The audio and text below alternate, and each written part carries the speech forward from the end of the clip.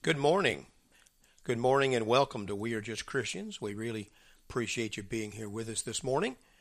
Glad we can be back on the air after being off for a couple of weeks because we have, I was having surgery and couldn't be here. So we're glad that all of you are here with us. We want to welcome you to come to listen to the show each week at 9 o'clock on WPSL. Sorry, I'm stumbling here. I messed up Skype. Hope it's still working. Got the window open too. And all kind of other stuff going on. But in any event, we're glad you're here with us. We'll be on till 10 o'clock this morning is what I was trying to say, and it's a live call-in show. So if you'd like to call in the show, you can reach us on here in WPSL at 772-340-1590. 772-340-1590. But before the calls, Mike, we'd like to answer a question we got. Yeah, we are going to answer a question we got last time, and so before we get started. But in any event, you can join the show. You can call the show at that number when we get ready to take the shows, and in any event, we'll do that in just a moment. This is a show brought to you by the Church of Christ on Savannah Boulevard. My name is Mike Schmidt. With me is Gary Jones. We're the elders of the church here on Savannah Boulevard, and we'd like to invite you to come and be with us on Sunday. We meet at 2196 Southwest Savannah Boulevard, and here in Port St. Lucie, and we meet at 10 o'clock for Bible study on Sunday mornings, 11 o'clock for worship with preaching and communion, and then 7:30 on Wednesday night. 2196. We're not going to ask you for money, just an ordinary group of people trying to follow the New Testament in order to worship and grow and to learn about God. So we'll have some other information a little bit later in the show about how to get a hold of us and things. But right now, a couple weeks ago, during one of our recorded shows while I was laid up, Gary presented some material on meekness, on how to be what it means to be a meek person. And basically, I think you said, Gary, that meekness is it's not really character under control. It's fearless power and strength under under control of God. It's a person that's gentle and mild in nature or behavior. They endure injury with patience and without resentment, and they're easily taught. Now, that definition is one that I came up with from looking at Scripture and what was the men that are called meek. Right. Well, you don't find that definition in Webster. No, because we usually get some kind of idea of being passive or shy or weak out of this idea of meekness, and that isn't at all, I think, what the word means in the Bible, not only how it's defined in the original languages, but how it's used as you present it. Now, we had a question that came in related to this that from a text that, of course, we couldn't answer because it was a recorded show. And we covered it a little bit, but maybe not to the degree that we should have. And that Robert the texter says, how does meekness relate to the righteous anger in the temple?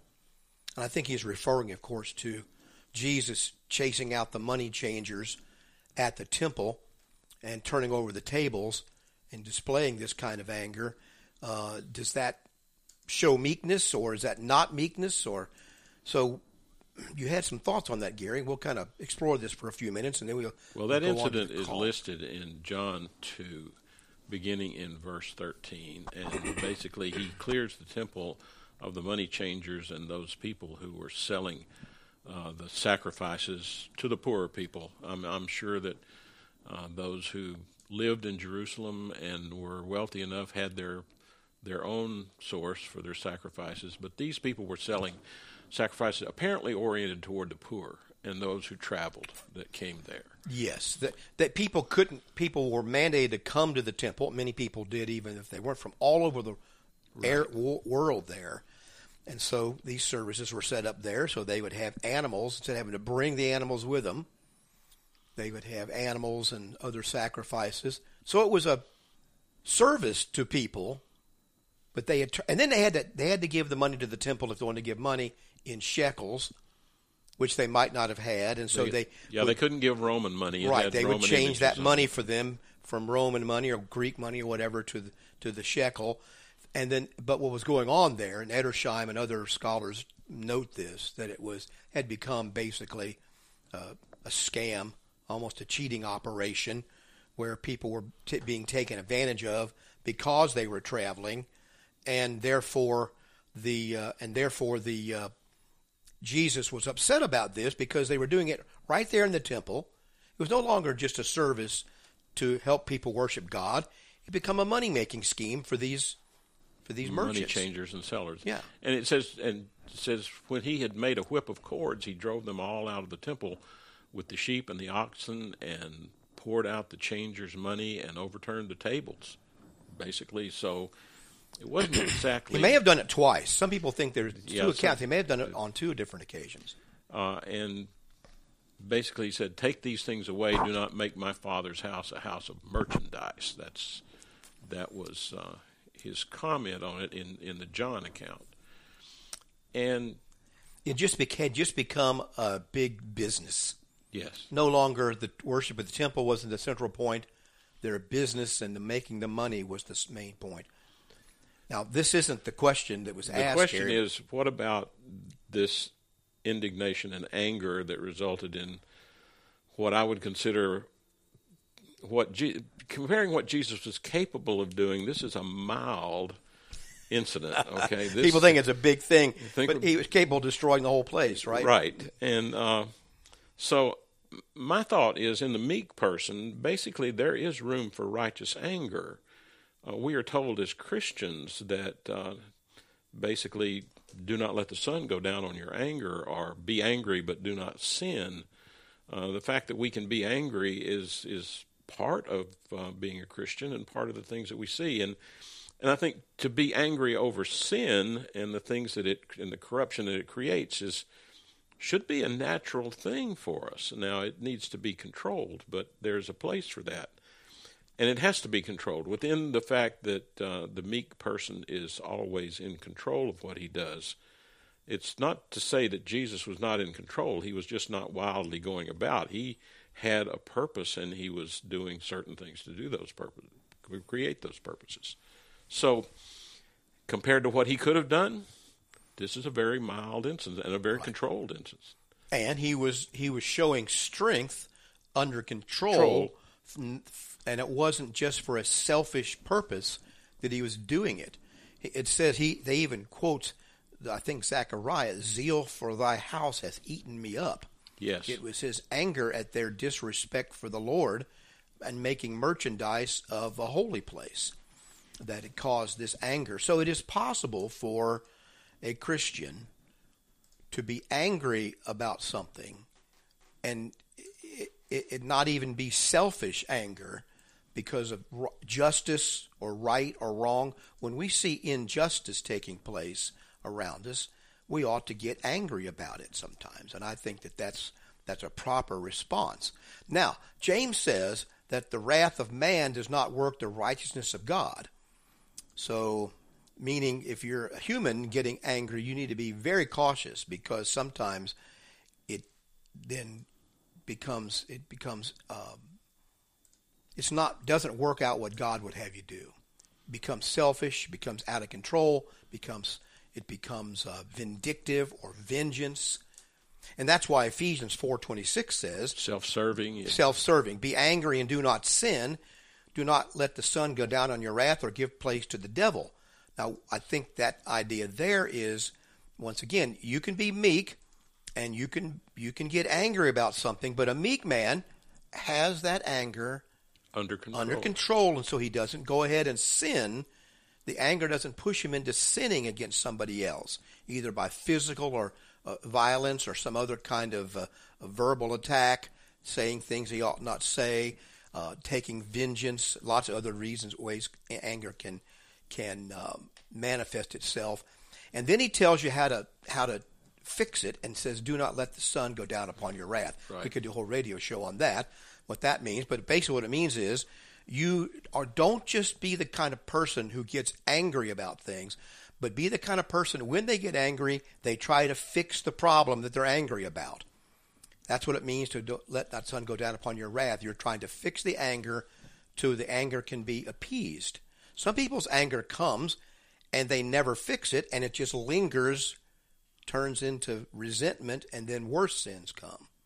Yes, and one of the parts of the definition there was enduring injury and with patience and without resentment.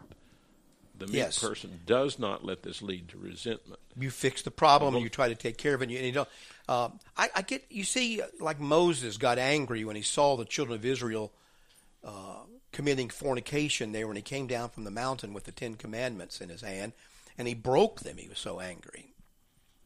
I don't think God condemned him for that, unless I've missed something in the reading. We could go back and read it. But that was righteous anger, and God gave him another copy of them. God gave him more tablets. More tablets. But he didn't then just kill all the people. As a matter of fact, Moses apparently talks him out of it. Talks out of God from killing the people. So he had, once again, a meek man. His anger was reined in. It was brought under control. He kept focused on what was truly right to be angry about, what should be fixed or corrected, and he directed his attention toward that. So we can get angry with a coworker or a spouse or a friend or somebody else, but we have to keep focused on the problem, the issue, not just what we want out of it or how it makes us feel at the moment. Well, Gary, you don't want to say anything more about this? I think that's probably as far as we can go right now. This is a controversial passage. I know we have a phone call. But it's a controversial passage, but I want to point out that this is not an everyday occurrence with Jesus. This is a very rare thing. And so it should be with us. Our anger should be restrained. The other thing I was going to mention about it before we go to the phones is the whole situation there in the temple. It makes me think of what's comes at a lot of churches, and that's where they just make merchandise of people. It's about turning the church building, set up with the ATM in the lobby, and then all the books and papers and CDs and everything for sale, not to give to people, but everything is for sale. There might be a place for that, but at times I think it takes a visitor or someone who has doubts about God or churches. They walk in, they see this whole business operation, like a storefront. And then you got your coffee shop and you got your gifts, you got the whole shebang. It looks like a mini mall at a church building. We forget, Mike, I think that... Now, we don't do that kind of stuff here, and that's the reason. But we forget, and when I say we, I use we inclusively as professed Christians and so on. But basically, we forget that the unbeliever is watching and just looking for a place for us to stumble. Yes. I remember one time, now we don't have a set order or liturgy as we do things here. It's generally the same, but that's just more out of convenience or habit, not out of what we think the scriptures say. But I was at church, probably told this story before, Gary, to you, that I was at a church, bunch of young people, they wanted to change things up. So we usually had the collection, which the scripture authorizes in 1 Corinthians 16 toward the end of the service. Well, these young men wanted to put it at the front of the service, first thing. And I got this report from another member who was sitting there toward the back. First thing in the service, guy opened the service, and now we're going to take up a collection. And he said, the people sitting behind me were brand new, just walked in off the street. And he said, the guy turned to his wife and said, "See, I told you they just wanted our money." Yeah. And they got up and left. That's the first thing they saw. Now, that was maybe unfair, but that's what you're right. That's what they're looking for. That's what they're looking for. So be cautious about making it all about the merchandise you can sell. Anyway, that's another subject. Jerry, you're on the phone there. How you doing? Okay, Jerry, that'll be fine. Thanks for calling. That's a good question. And I got a whole bunch of comments on that. Gary may have too, but. Now, internalized anger, I think, from what I understand how the term is often used, it's a situation where some trauma or other situation, maybe some abuse or some mistreatment, has caused a person to become generally resentful. I think the internalized anger is probably that resentment that we mentioned earlier. It is anger that has been left to rot, and it sits in the soul and just kind of turns and festers. Time doesn't heal all wounds. Time causes wounds to fester, become infected.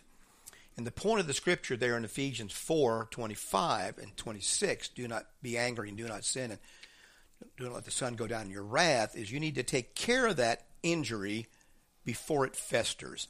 So if you're angry with someone and you may or may not be justified in that, but either way, you need to go confront that situation as best you can and figure out what you can do about it. And then you're either going to have to let it go, or you're going to have to forgive the person, or you're going to have to take some other action. You're going to have to do something about it. So you don't build up resentment. Because resentment, that's what he means by the wrath of God. There are different words in Greek for wrath and anger. Sometimes they're used interchangeably in the New Testament. Sometimes they're used differently.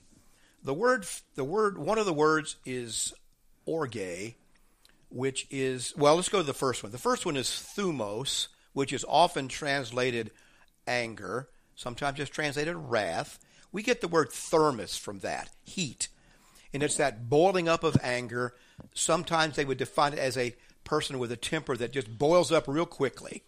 And boy, they get angry really fast, and then the anger fades away kind of fast. Other times this word is used, thumos, is used to be that kind of quick anger that leads to sin, where it causes people to do reckless things. The other word is orge, which we get several different English words from, but the idea there is it is a slow boiling anger that takes a long time to manifest itself. Now that word sometimes is translated resentment. Now the two, my wife, I have that kind of temper. I get angry very quickly, and then it goes away, just immediately almost. My wife's temper, anger builds. And if I start seeing anger in her, I've learned over 48 and a half years that she's been angry for a while. It's just now boiling to the surface. So she's really angry. If I can see it and she's expressing it, she's really angry. Whereas I may express it early on, and I'm not really angry, at least it's not going to last. So that's caused some misunderstandings early on in our marriage about how we deal with this. So the Bible is telling you, don't internalize your anger. Now, you mentioned this business of AA, Alcoholics Anonymous, and Narcotics Anonymous is the same way, and I have some experience with those. Before you start on those, okay, go ahead. There was a thought that I had about this, that we talk about time healing things, and what really I think is the major component in healing these offenses and things that bring about anger and resentment in us is humility, the opposite of pride. If I'm prideful, I found it very difficult. If my pride's coming through, and I have to learn to recognize that, I find it very difficult to let go of something that someone has done. But if you're meek or humble, you may get angry, but at the same time, you're realizing I may be wrong. I may be wrong. And I may not understand it all, so let me think through this and let me talk before I speak. So when somebody says time heals all wounds, I think it's really time and humility heals all wounds. Time and the Bible says time and action heal all wounds, because you can heal wounds. But what happens is sometimes people, drinking and alcohol abuse and drug abuse, and we're just seeing an epidemic of this in society today, and a lot of its marijuana use is becoming so much more prolific than it was, and the marijuana is so much more powerful. I read the other day, Gary, that about 30% of all severe schizophrenic cases, mental illness cases in young men are now attributed to marijuana use. 30% of all mental illness in young men is marijuana use. Wow. That may be low, they're saying. It's so profound, and yet we think it doesn't make a difference. And I don't care if it's prescription or not. It still has an effect on your brain, and it can lead to mental illness. And people are unaware of this because they've been told for so long, since the drug generation started here when I was a young man, that marijuana is harmless. But marijuana and alcohol really destroy a lot of your inhibitions, your brain. They change things.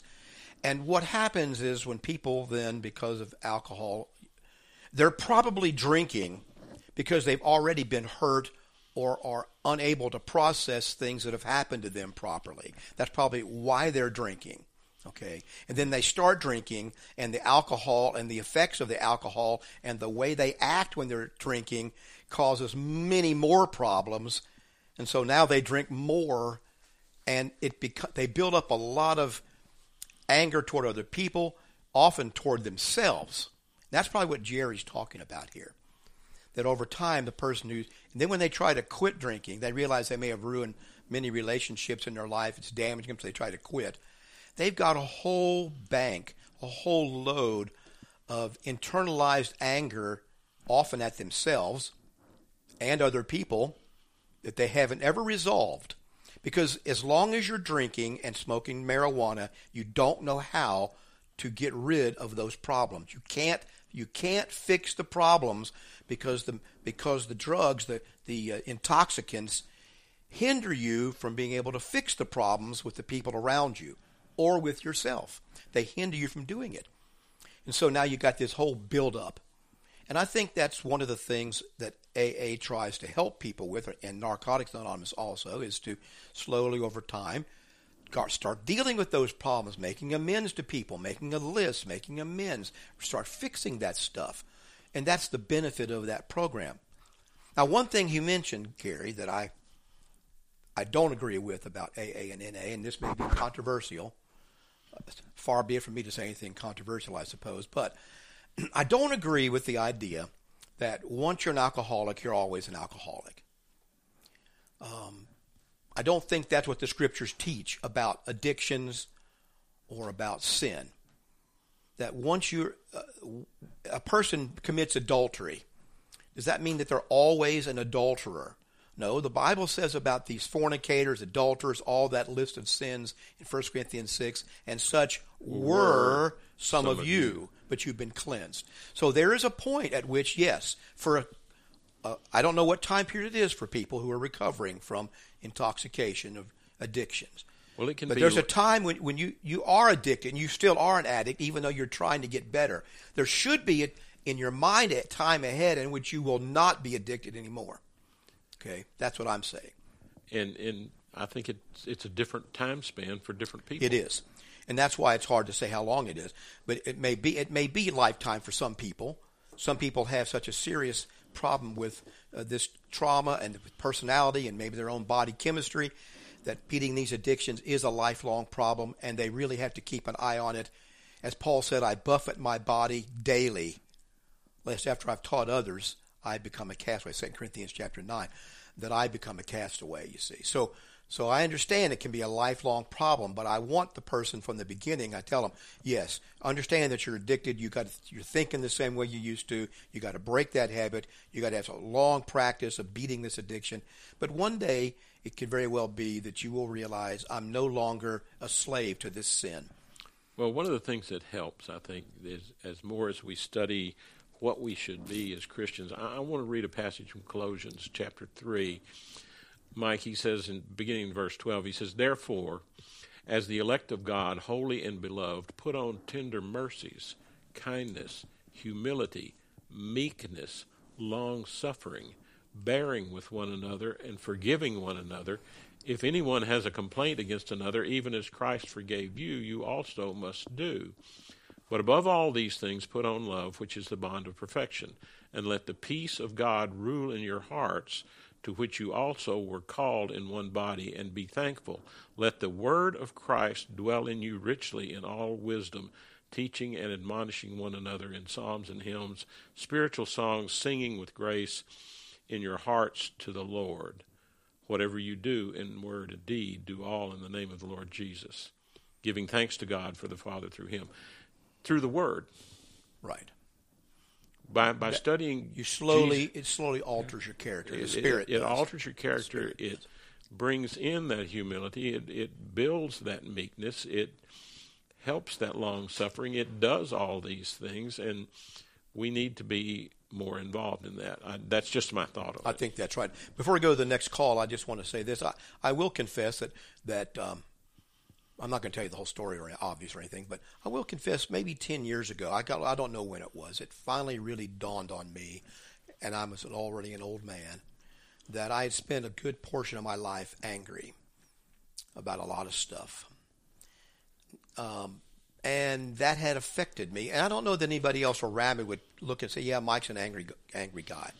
But it was down in my heart, and it was over things. I guess a lot of my anger was actually somewhat toward God for some things in my life early on in my childhood. But I have spent some time trying to, as you say, Gary, deal with that from the scriptures and from observation and make some changes in things. And it makes a big difference in a lot of things. But that may be what Jerry's talking about by internalized anger. A lot of people have it. Find out why. Find out what it is. Figure it out. And when you do, and then you begin to look at what the scriptures say, you're going to be so much better off. So much. You're going to be humbled. It's going to be a humiliating experience, but you'll be on the right track. And unfortunately, a lot of those things, Mike, whether we like to admit it or not, come back to pride. Oh, they do. Oh, yeah. That's why I was angry, because of my pride. And that's they why come I was back angry. to pride. I kind of had the same experience, because after I became a Christian, I didn't actually notice things that I was doing that I come to learn at some point after I became much older. I was in my 60s probably, when I realized, those things that you're doing are at the root of pride. Those are things that you really shouldn't have been, and I had been doing them for years. And it takes a long time to root them all out, doesn't it? Yes, There's it does. still a lot of them still there. And it becomes very hard not to do them again, because they become habitual almost. Right. It becomes who you are to some degree. But what I've learned is, if I study and begin to keep on that, I make the goal to keep on the track and learn and do those things. Eventually, you will see those things. I think the Lord will give you enough time to see those things. Right. If you're seeking, That's what he means by seeking, you shall find. Yeah. We'll have another caller on the line. Are you there, Laura?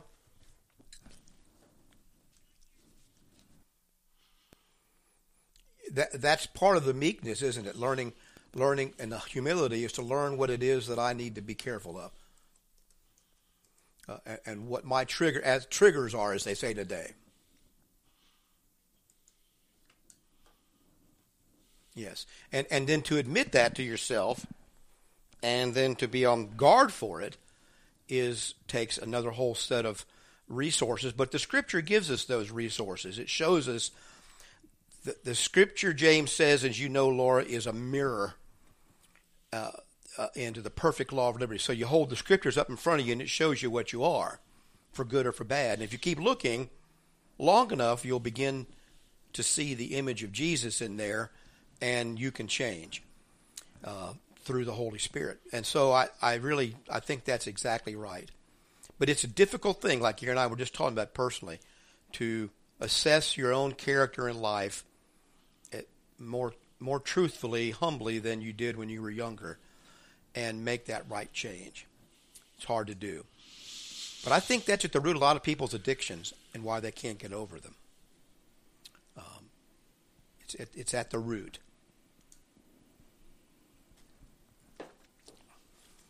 Yeah. They can each have different physical consequences or even mental consequences, but they all form, they serve the same purpose to people. Sex and pornography is the same kind of thing for other people. They all have different consequences, but they serve the purpose of hiding ourselves from who we really are.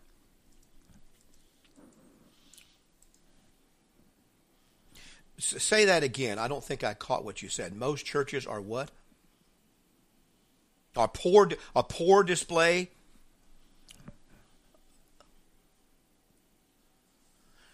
Well, that might be, and I think the reason for that is, if it is true, is because churches are comprised of people who are, many churches have a lot of sick people in them, and all of them have their share of people. Some of them are full of pride. That's why they're there.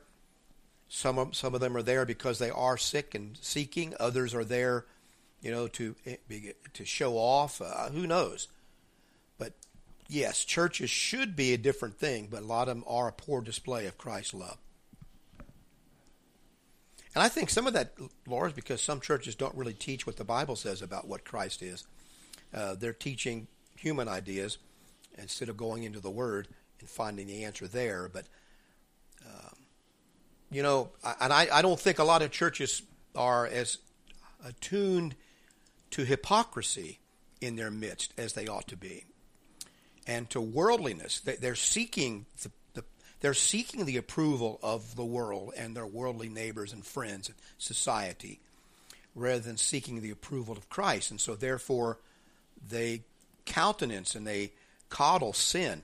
I read a story this week, and I can't remember the woman's name, and I'm not trying to dump on her, but she is a prominent politician, I think in South Carolina, who has recently converted to Christ.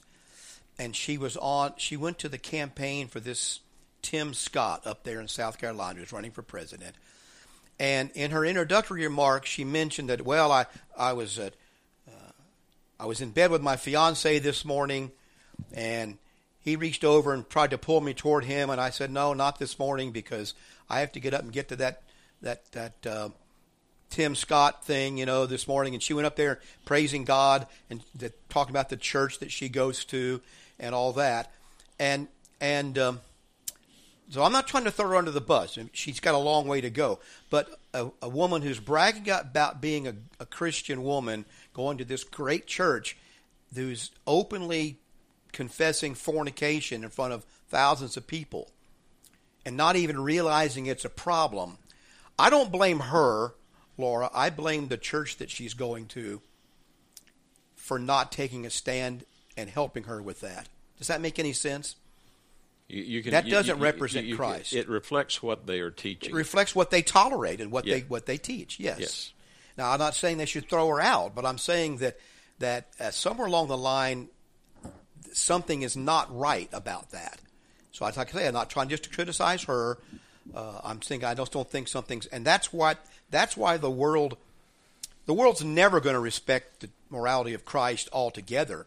But I know they won't respect it when they know that you're not living it. If they know you're not even trying, why should they do it? Right? Well, I'm going to take you off a little bit, Mike, but it is related to that. We talked earlier about 1 Corinthians 10:13. No temptation has overtaken you, such as is common to man, but God is faithful, who will not allow you to be tempted beyond what you are able, but with the temptation will also make the way of escape that you may be able to bear. Now, my common presentation to that is we don't very often look for the way of escape. No. And he says and this promise, I think, is to Christians. Yes. This promise is to Christians, not to everyone. In basically what he says in terms of this, I'll answer you with the 2 Thessalonians 2:11.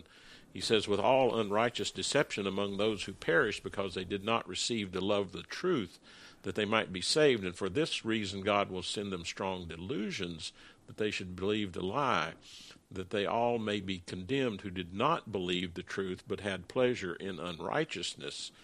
God can work against you too if you are working against him. Yes. And that's how it works. That's how it works. Yeah. And some of these churches, I think, basically don't have very much of a love for the truth. No, they want people there, money there, people yes. there. Well, now, Laura, we didn't let you talk much. What else you want to say about this?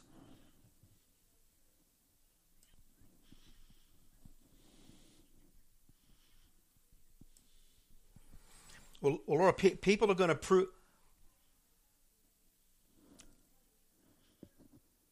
People are going to prove themselves who they are. Yeah, they're going to show you who they are. You don't have to attack them. If they're a phony or if they're not serious, they're going to show you that over time. And so you can be patient with them and instruct and teach and encourage and all that, and they'll prove it.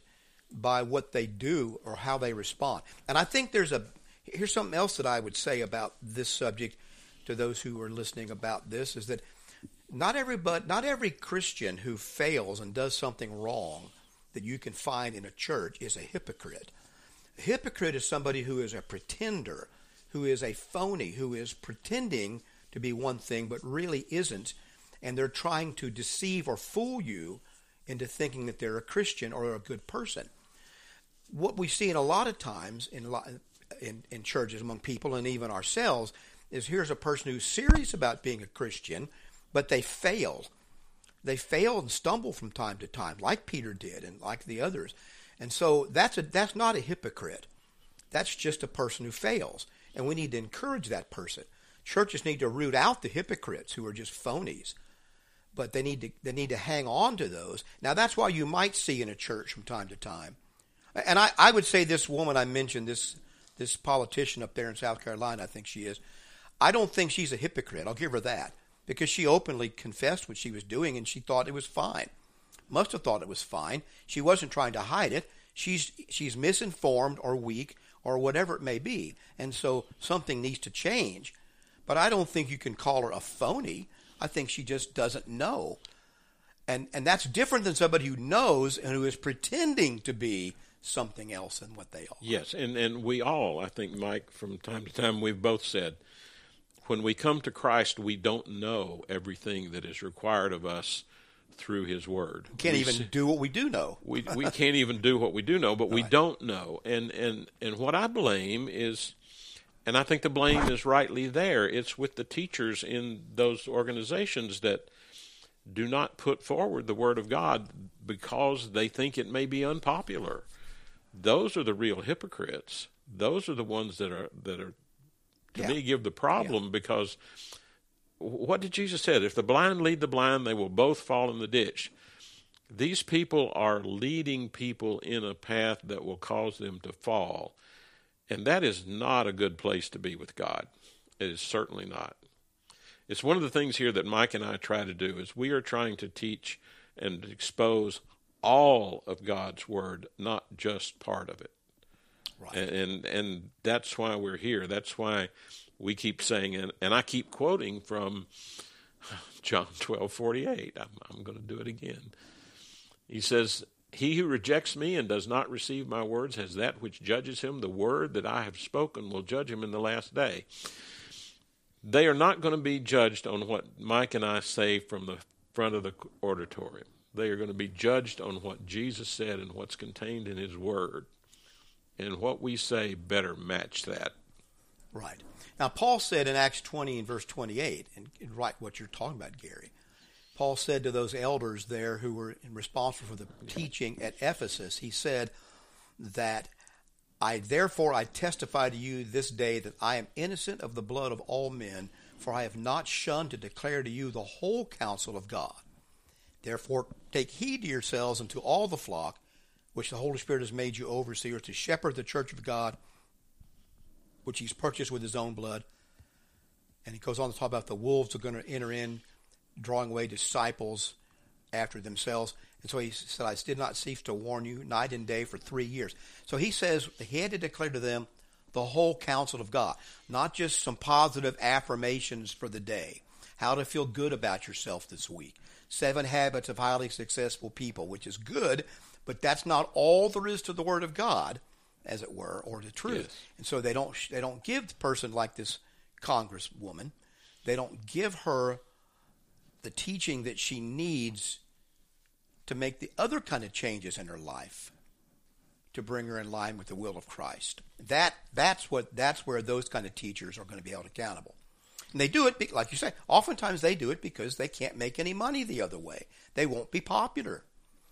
And so they don't do it. They won't have the people in the pulpit, which goes back to money and popularity and pride all at the same time.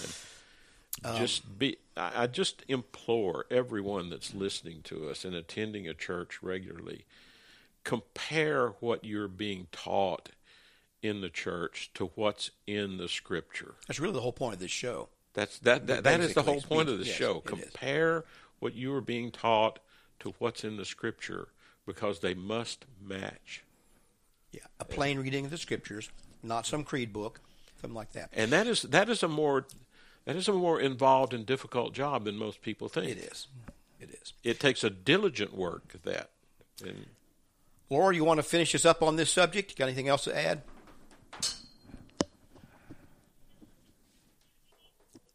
Okay. God bless you for calling. Thank you very much, Laura. We appreciate you calling. Well, yeah, this is we probably touch on a lot of these subjects, but you can see when you start off with meekness, Gary, and then talk about anger, you're getting into some broad territory. And then Jerry's question about how this relates to internalized anger, and about what happens to people that are trying to fight some addiction, is a very good one, and it goes to the heart of what's eating a lot of our society right now. I'm more and more convinced every day, and of course I've been preaching now for close to 50 years, but it just becomes more apparent every day that our society is being, one of the things that's eating it up is intoxication. Whether it's legally prescribed, illegally taken, whatever it is, it's intoxication. Why are people intoxicated? Well, there's a lot of reasons why, and that it covers such a broad area. But this revolution that the Beatles sang about of sex, drugs, and rock and roll has actually won the day at present time. I don't think that's going to last, but at present time it's in power. And one of the course, the legs of that stool is drugs, rock and the other one is entertainment and so forth, and we see that taking over the whole culture. So from young to old, we have more people in this society who have more things, better health, everything else you can imagine than any other time in the history of the world by far, and yet they're more unhappy, Gary. Yes. Why is that? Because God is not there, and their life is empty, and they don't know why, and so they turn to intoxication. Then their life becomes more empty because they're turning to various kinds of intoxication, whether little or much, and the wine mommies and all the other intoxicants going on being legal. Look, I talked about this the other day. Just drive up and down US 1. Right up there at Midway Road, there's the Sanctuary. You would think the place called the Sanctuary was a religious place. Well, it is, I guess, because it's a CDB marijuana place. That's the religion, the intoxication religion. The other one's True Leaf or One Leaf. These are all religious themes. And that's where intoxication has now come to in our culture in South Florida and probably around the country, is that intoxication is the new way to reach God, to find yourself, to become whole, to be healed. It isn't God. It isn't true. It isn't the truth of the Scriptures. It's intoxication of various sorts. It's what it is. Now, you may think I'm crazy, but just hold on to your hat for the next 10 years and see if you think I'm crazy in 10 more years. Oh, Mike, okay? that has been a theme in science. I'm kind of a science fiction fan. I used to read a lot of science fiction books and futuristic things, space travel, some fantasy work. But that was the theme in those books. You found yourself by getting high. In other words, you got out of your body in some strange way, and you could find yourself. Have you ever heard the Oracle of Delphi? You go back just go back, not to the future, but to the past. Yes. The Oracle at Delphi in Greek, where the Greeks, the kings, and everybody would go there to. Okay, they found this place, they think now, and they found in this place, in the crevice where they put the idol up in front of this crevice in the earth, and they would speak through this idol to the people who were there, that these methane-type gases were seeping up from the earth, and it was making these priestesses high. And that's why they were saying the things they were. They were in there basically stoned in this crevice in the earth from the gases coming up. I forgot what kind of gas it is. And now then after a few centuries, those gases faded, and it wasn't any fun to go there anymore. They weren't getting any quote-unquote godlike prophecies, just ordinary stuff, and so it kind of closed down. But they can still detect this now. And the American Indians, their peyote, and all through the ancient world, always intoxication is how you get to God. Yes. That's how you get there. Even as I mentioned in a sermon the other day, you had the Doors, Jim Morrison, who's now a godlike figure to the rock and roll crowd. his most important song in his mind was "Break On Through to the Other Side," because he spent most of his young life intoxicated or high trying to reach the other side, the spiritual side of life, when it was all right there in front of him in the Scriptures. But that takes a sober mind to understand. And it takes a sober mind to apply the Scriptures to yourself honestly. You can't do it while you're intoxicated. Well, to the point of a sober mind, it means you must think about these things. We talk about how, when people come to Christ today, it's easy for us to recognize a lie. It's easy for us to recognize theft as being wrong. It's easy for us to recognize murder as being wrong, or maybe even not so much fornication or adultery. But when you get to passages like this in Philippians 2, in verse 3, he says, "Let nothing be done through selfish ambition or conceit, but in lowliness of mind let each esteem others better than himself. Let each of you look out not only for his own interest, but for the interest of others."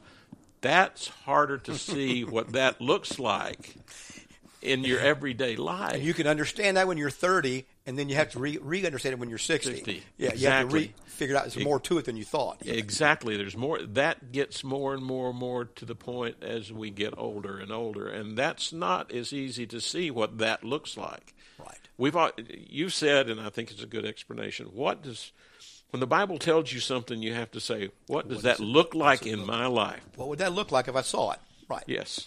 And that verse is harder to understand what it looks like. Because if you don't do that, eventually with the Bible, it's just words. Yes. If you don't ever bring it down to what it means to see it in your life or somebody else's life, then what good is it? It's just pious words that you're saying. Well, for instance, so we need that kind of thing. For instance, people do not drive like Christians. Do you know that? Yeah. People in general do not drive like Christians. I was coming to the radio show this morning, and I pulled over into the left-hand turn lane, and there was a left-hand turn signal light up there, and it turned green, and the guy in front of me just sat there and sat there and sat there. And finally, I just beeped the horn, and he woke up, and I went through under yellow. And I was right behind him, and he was first in line. If he were thinking like I think this passage looks like, he would be sitting there thinking, is there anybody behind me that's trying to get through this light as well? Right. Okay. Or I need to pay attention. There's other people on the road besides me. But there are other people on the road besides me. Then that would be just think of the difference in the experience in driving from one place to the other if we all did that. All we're thinking, these people want to get where they're going, so maybe I need to pay attention and do this right. Right. The other thing, though, Gary, I'll say, if you don't interpret it the wrong way, I don't like drivers who try to be too nice. In other words, they got the right of way, but they want to stop and let you go and foul up everything, everywhere. Nobody knows what to do then. So you can be too nice. What I'm saying, because you're not following the law. You're not doing what you're supposed to do. Yeah, but that's what I'm saying. It's harder to see what this looks like.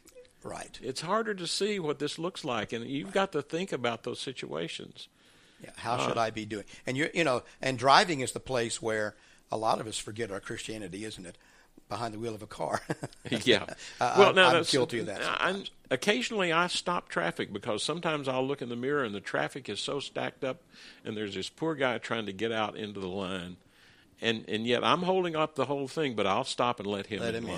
Well, that's okay. Yeah, but, stopping when there's a whole bunch of people and there's traffic going on. People are moving and all that. People are moving. It's just something else again. No, being courteous is not what I'm talking about. Right. But the fact is, if you have to apply Christianity to the whole of life, and I think that anger, and our original subject, and meekness are some hard places to apply that whole situation, that whole problem. Yes. Well, anyway, I appreciate those who called today and those who texted. We got another text message today, but I don't think that we have time to deal with it. I'm going to read it just to set the people up because we'll try to do this soon. The question is, Gary, is there salvation outside of, quote, the Church of Christ? Is someone baptized in another church for the same reasons in the same way, corrupted by not being held in the Church of Christ, and so forth. And so we don't have time to talk about that today. The subject of baptism is an important one, and what it means. Well, you need to define Church of Christ. Well, we're going to have to do. That's why I say it's a big subject. We're going to have to do that. But that's a great question, and so you can look forward to that here in an upcoming show. We'll talk about that. Well, I'd like to mention one other thing. Go ahead. We had been studying in Wednesday night and Sunday morning. I've been doing classes while Mike is recovering. And I've done a couple of classes on Daniel, and we talked about Daniel and what he does within. In one case, he refused, early in Daniel, he refused to eat the food, and he asked for a test to see if that worked. And one of the things that, of course, Daniel had a command to eat certain foods, but one of the things that presented to me, this was my interpretation of it, one of the things that presented to me is Daniel was concerned about eating, perhaps because it reflected his relationship with God. Now, do we think about all the things in our life that reflect upon our relationship with God? When you go back to the old law, they had to wear certain clothes. They couldn't trim their beards a certain way. They could only walk so far in a day. There were all these rules that they had to handle. And my point was, I think that old law, it set them apart from others, that's true, but for the most part, that old law was teaching them that their relationship with God depended on everything in their life. Exactly. I think that's exactly right. And I think that situation in Daniel probably was exactly that he wouldn't eat the king's provisions, it says in Daniel 1:5, of the king's delicacies and of the wine which he drank and so forth. And so Daniel was concerned that those would be unclean foods. Yes. He had a command for that. I understand that. God gave him a command. And he paid attention. The remarkable thing about that, Gary, and along with what you're saying, is that Daniel was a young man in a foreign country and nobody there to tell him what to do. He had no backup. No parents or nobody to fall back on. He did the right thing even though he was young in a foreign place. Maybe he had 3 friends that would have agreed with him. But that's I'm saying all he had. And they may not have always been together. And so this is a remarkable man. And the Bible pictures Daniel as, well, he's one of the few righteous men that ever lived, according to God, called righteous. Right. The 3 that he would mention, Daniel and Job and Noah. And so this is because so what you're saying is right. He said, I'm going to do God's will, even in a foreign country, all the way down to the little food that goes in my mouth. I'm going to do what God says. Because my relationship with God depends on everything I do. And so you hear these preachers on the radio and TV and other ways saying, don't sweat the small stuff. Yes. Now, that's not scriptural. I'm just going to tell you that advice from whoever it may be in his little tight jeans and his polo shirt preaching up there, that's not scriptural advice. Don't sweat the small stuff. You need to sweat. Whatever God says to sweat, you need to sweat. Philippians. Okay. But in lowliness of mind, let each esteem others better than himself. What does that look like? Yeah. You do what's right, whether you think it's big or the world thinks it's big or small. If God says something about it, follow what God says as best you can.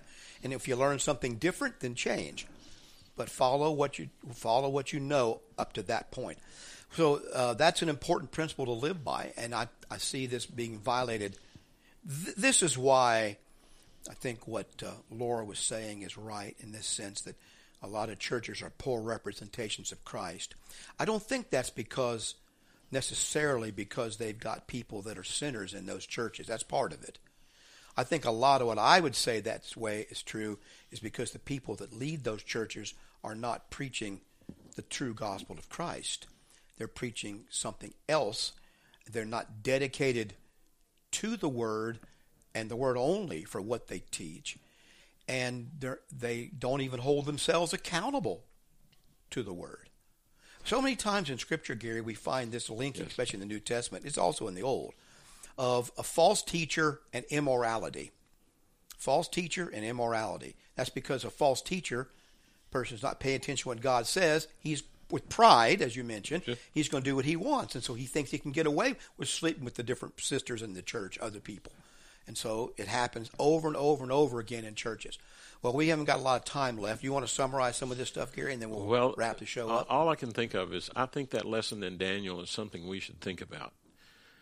In terms of looking at our life as everything in our life has an effect on our relationship with God, it will, by consequence, set us apart from the mainstream of people.